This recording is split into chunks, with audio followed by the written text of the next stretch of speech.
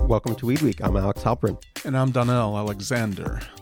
So this is the Weed Week podcast, and for lots more Weed Week newsletters and material and stories and journalism, you can find us at weedweek.net, and on Instagram and Twitter, we are at Weed Week News. Our guest today, we have a big guest, and we have a lot to say about him before he comes on. It's former heavyweight champion of the world, Mike Tyson. But before that, we're going to quickly turn to an important breaking news story that came out at Leafly by David Downs. Yeah, and it's getting a lot of talk. It's a story about what's going on inside your vape pen. There's lead. They're finding it in a small amount of vape pens around the state of California. And because California's testing requirements, my understanding is, are stricter than other states, it means that there may be lead in other vape pens as well. And my understanding, I would go with probably. Isn't it fair to say? Because the origin of the lead is not in the marijuana, it's in the vape pens, which are manufactured in China. And there are different levels. The story has a lot of detail, but there are different kinds, and lead is very dangerous. And obviously, we want to find out more about this. Yeah, at SC Labs, the founder reported that 0.5% of the vape cart patches he tested have failed for lead. I mean, that's not a small amount. The human body does not tolerate lead in any amount. It's hard to tell exactly what products are at risk or what brands are at risk, but this needs more attention.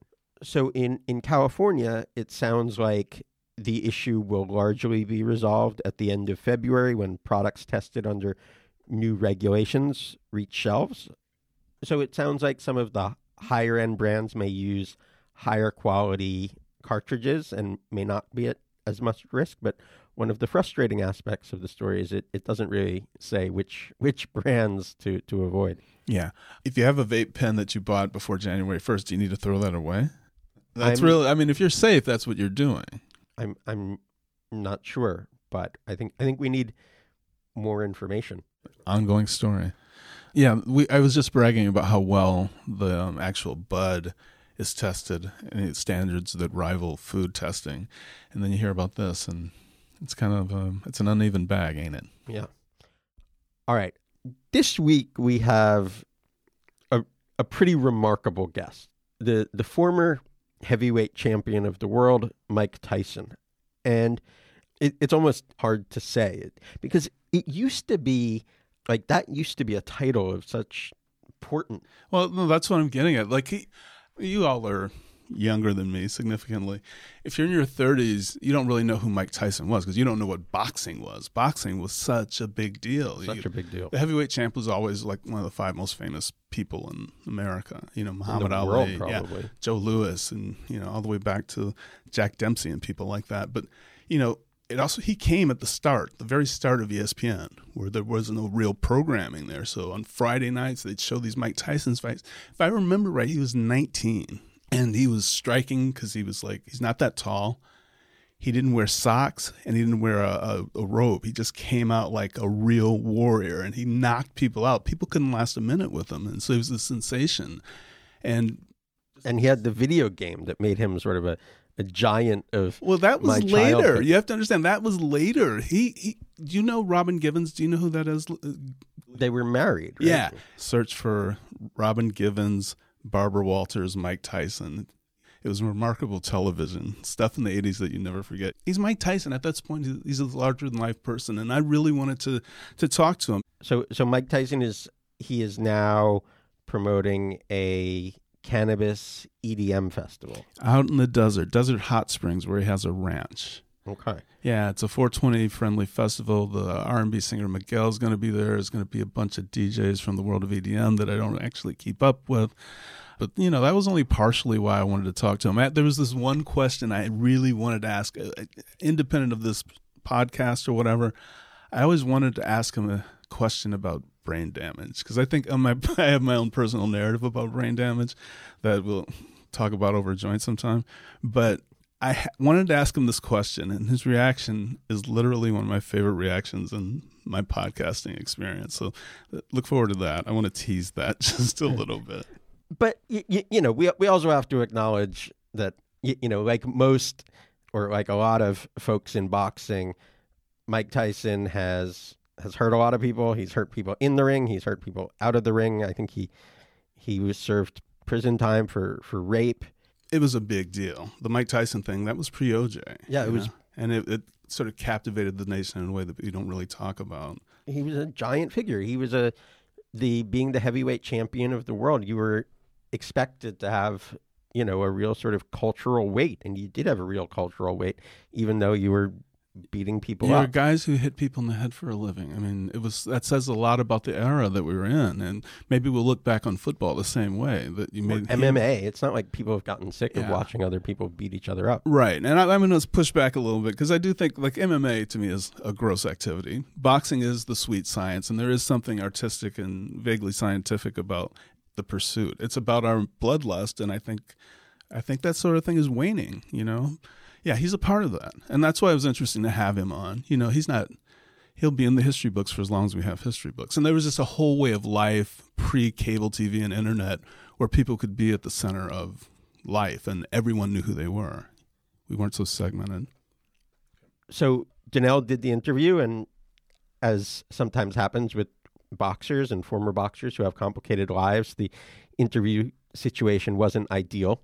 Not ideal is such an understatement, Alex. I mean, we were supposed to have him on the phone.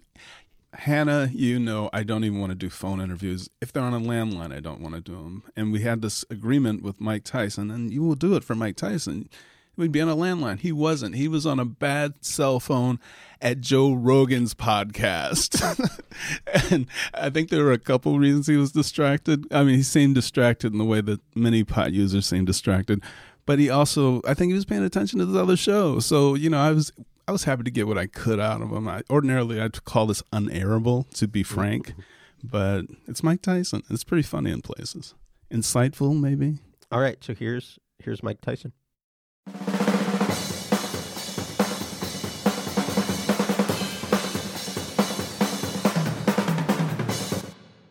I grew up watching you. You must hear that all the time, but we're about the same age. So when I was a kid, I always charted my life sort of next to yours, ups and downs and all. And our producer here and my partner, they're young. They don't really know what you were back then, or for that matter, what it meant to be heavyweight champ of the world. Can you actually tell us what it was like? Were you a king of the world back then? Hey, yeah, it was a really ego-riding experience. Yeah, maybe to have that kind of disposition. You can't even express it. Everywhere you go all over the world, it's like you're in your living room. Everybody's coming up to you, and I wasn't able to handle that stuff. It was just more than I can perceive. So tell me about what it was like going in the clubs, because you're doing an EDM music festival. Yes. Were you hearing dance music back then? Where were you going? What was it like? I was going to Bentley. I was going to the Shadow clubs in New York. I was just going to Chicago clubs. I was just going on. I was partying all over the country, all over the world, really. Uh-huh. Are you a Chicago house or a Detroit dude? Yes. Tell me why you even started the festival, really. I thought that was something really beautiful to bring people together. I enjoy that stuff, and I just wanted that to be a part of my life as well. With the festival, what can people expect? What are they going to get if they buy the ticket to the Kind Festival? Oh, they're going to have a great show. They're going to listen to Miguel. They're going to listen to A$AP Ferg. And it's going to be an array of other musicians there. And I'm looking forward to this being a really big extravaganza. Well, can they smoke there? Well, if it's there, you can smoke it. I'm not saying there's a pot festival or anything like that. But if you have some, that'd be awesome. Okay, but you're not selling it there. No, I'm not selling it there. How many acres do you have out there?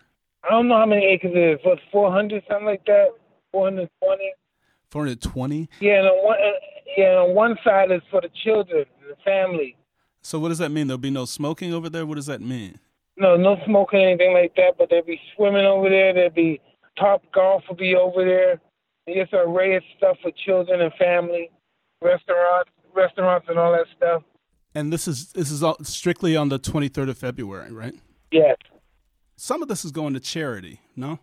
Yeah, homeless and drug addiction. What's the name of the organization? Do you have it? Standing United.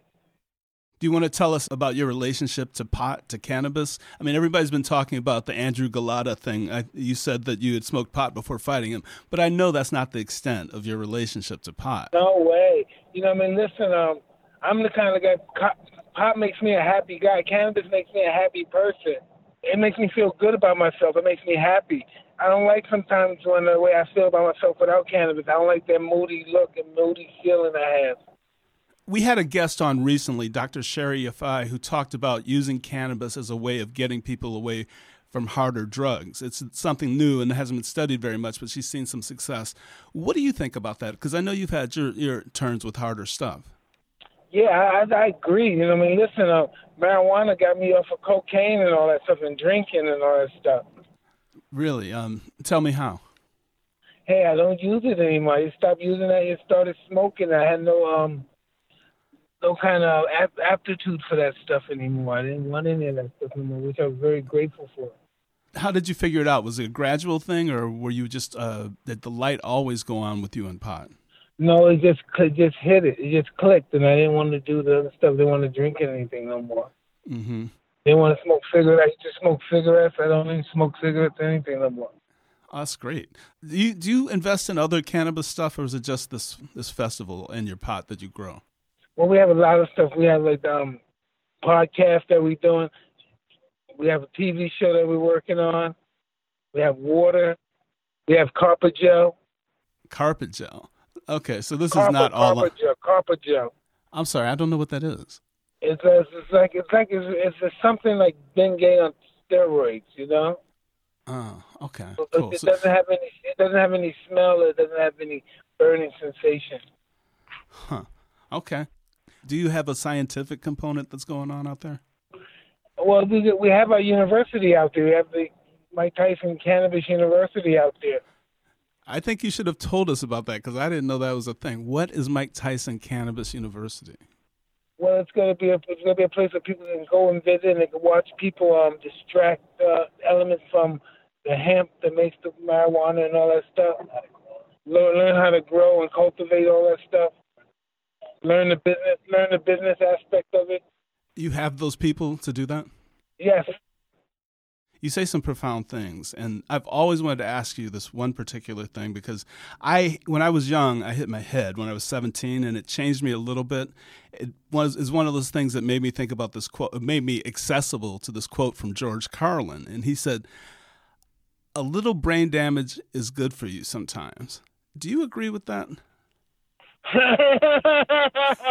I don't know. That's pretty interesting saying that stuff to me because I'm really bizarre sometimes. Listen, Teddy Atlas, of course. I interviewed him once, and he was slurring. He was slurring things, and I was taping him, and I couldn't really understand it. But once I actually slowed it down and got everything he was saying some of the smartest, most insightful stuff I've ever heard. That's why I ask you. Okay. I know you're not a doctor, but I thought you might have an idea because I know there's a point where it's too much, obviously. But I thought you might have some insights. Is that not something that you have a thought on? I never thought about that. Do I sound like I'm slurring though? I hope not. I haven't been fine in a long time. There's another question I just have to ask you because we're in this Me Too era, and you went through all of this stuff with your case in Indiana, and it was so public back then. How would it have been different now in the era of social media and, a really concerted Me Too movement? Do you think your trip would have been different? I have no idea. You're talking something I have no idea that would have turned out. Oh, my God, but it was so big. It was almost OJ big, when I think back on it. I guess I feel like we don't really remember a whole bunch of stuff these days because everything flies by so fast. But that was just in people's lives, obviously in your life for such a long time. I thought you might be able to picture what that would be like in 2019. I have no idea. I don't even remember that stuff, man. That stuff is like a blur in my life now. Yeah, you've had a long life. I mean, I feel like you've had the longest journey. We had Rick Ross on last week. How's not Rick the rapper. doing? So you know Rick. Okay. He's had a life, right? Yeah. And you meet some people, you just go, how did you fit all of that stuff in there? I think I put you in that category, dude. Yeah, tell me about it, man. You've watched all these changes in pot. What's your thought on where the business has gone, where it's headed? Hey, listen, this is only the beginning. I think sky's the limit with this stuff. This is a no-brainer, man. Okay, and you saw that immediately? Exactly. It comes down to who they're going to buy it from, me or somebody else. Yeah. So listen, do you have advice for people who are getting into cannabis, in particular athletes? What advice would you offer to people who don't know how to get in and know how to do all the array of things that you're actually embarking upon?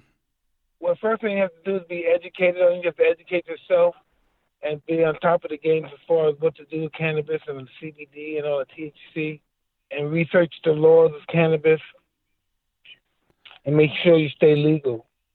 Mm-hmm. Is it especially harder for an athlete? I don't know. Do you think anyone can try? I don't think it's difficult for an athlete to do that. Well, I ask because of the health and wellness aspect of it. The wellness aspect. It's good for the brain, yes. Now, do you think most people believe that? Is that part of the education process we're talking about here? Yeah, that's part of the education process as well. And there's some people that do believe that. So when you were young and you were dealing with cannabis, you weren't really publicizing it. I mean, did you have to sneak around? No, because I thought it was a crime. I thought anything you do, you get arrested. You wouldn't dare publicize it when I was a kid. Right. How do you feel now being able to smoke it halfway openly? I feel magnificent. Great. Never felt better.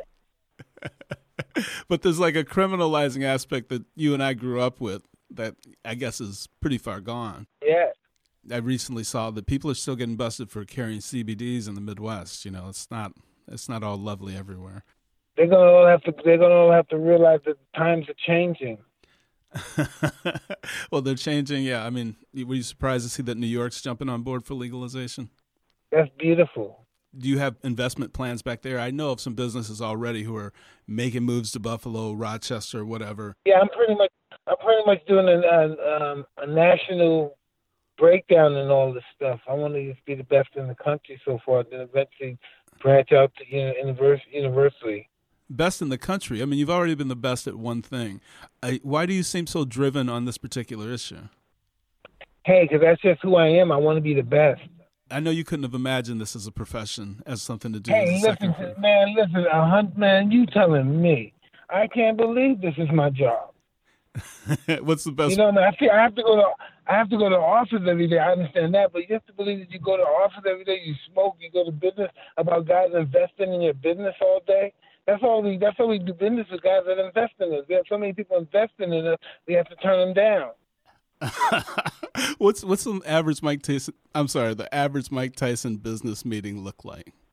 Man, people coming in telling they have great product and want to discuss being involved with our business as well. Mm-hmm. But you go to the office? Yeah, they come to my office most of the time. Okay. What's your office like? Where is it? Is it on the ranch? No, my office is in California, in El Segundo, and it's a pretty interesting office. It's by the airport, not far from the airport. Why is it interesting? What's cool about it? Because it's not far from the airport. We have a podcast there. A lot of high-profile celebrities come in there. But this is your dream job, basically. Am I right? Pretty much so, yes. I tell my kids that they're getting sent to school by weed. Well, I don't tell my kids that, but they are too. What's the downside? What's the downside of all this? Yeah, is there a downside? Yeah, happiness. Well, that's ridiculous, Mike. Let me tell you, I have to say that you sound like a man has found his calling. Is that correct? Hey, I really believe this. Listen, man, I have no idea what would my destiny be if I never got involved with this stuff right here. I have no idea where I would be and what destiny. I'd probably travel into Moscow somewhere to do a meeting somewhere. Oh, man, it's just so bizarre. You're a natural as a fighter, and it seems like you're a natural at cannabis. You know how crazy it is for someone to get two of the perfect things for them to be doing in one lifetime. Listen, man, I'm telling you, like I was saying, I just can't believe that I became such of an entrepreneur, you know what I mean? The prototype to this stuff, you know what I mean? When you really think about it, be the first guy really doing this stuff at this level. Yeah. Is it better than the fight game in terms of being lucrative? Or yeah, hey, listen, this is going to make, and in all honesty and humbleness, this is going to make my fighting earnings look like shit. That's not all honesty and humble. That's hyperbole, man. Come on, you were a great fighter. I mean, you'd have to make like $1 trillion in cannabis to outdo that. Shit, yeah, nah, we're gonna do a lot. Listen, it's just, and it's not even about the money aspect. It's about being the best at it. You know what I mean? We got something again that we're the best at. Anything you want people to know? Because I know we should be wrapping this up. Okay, I just want everybody to know that Tyson Ranch has the best weed that ever been discovered before. What kinds are you growing out there? Can you tell us? We have sativa, we have indica, we have so many different strains, we have a hybrid. Okay. And online, where are people going to find you? Tyson Ranch, buddy. Okay. Ladies and gentlemen, the one and only Mike Tyson on Weed Week. And thank you. I'll talk to you very soon. Thank you, dude. Thanks for calling in. All right, brother. That's our show for today. As always, you can find us on Twitter and Instagram at Weed Week News, or email us at hello@weedweek.net. Tell us about who was sort of a giant of your childhood. Don't forget to review us by giving us 5 stars. It really helps the show. And for lots more weed news, you can sign up for the Weed Week newsletter, Weed Week Canada, and Weed Week California. All of those at weedweek.net. I'm Donnell Alexander. I'm Alex Halpern. Our producers Hannah Smith and Alicia Beyer wrote our theme music. Additional music is from the late, great Andre Bush. We'll catch you again here next week. Peace.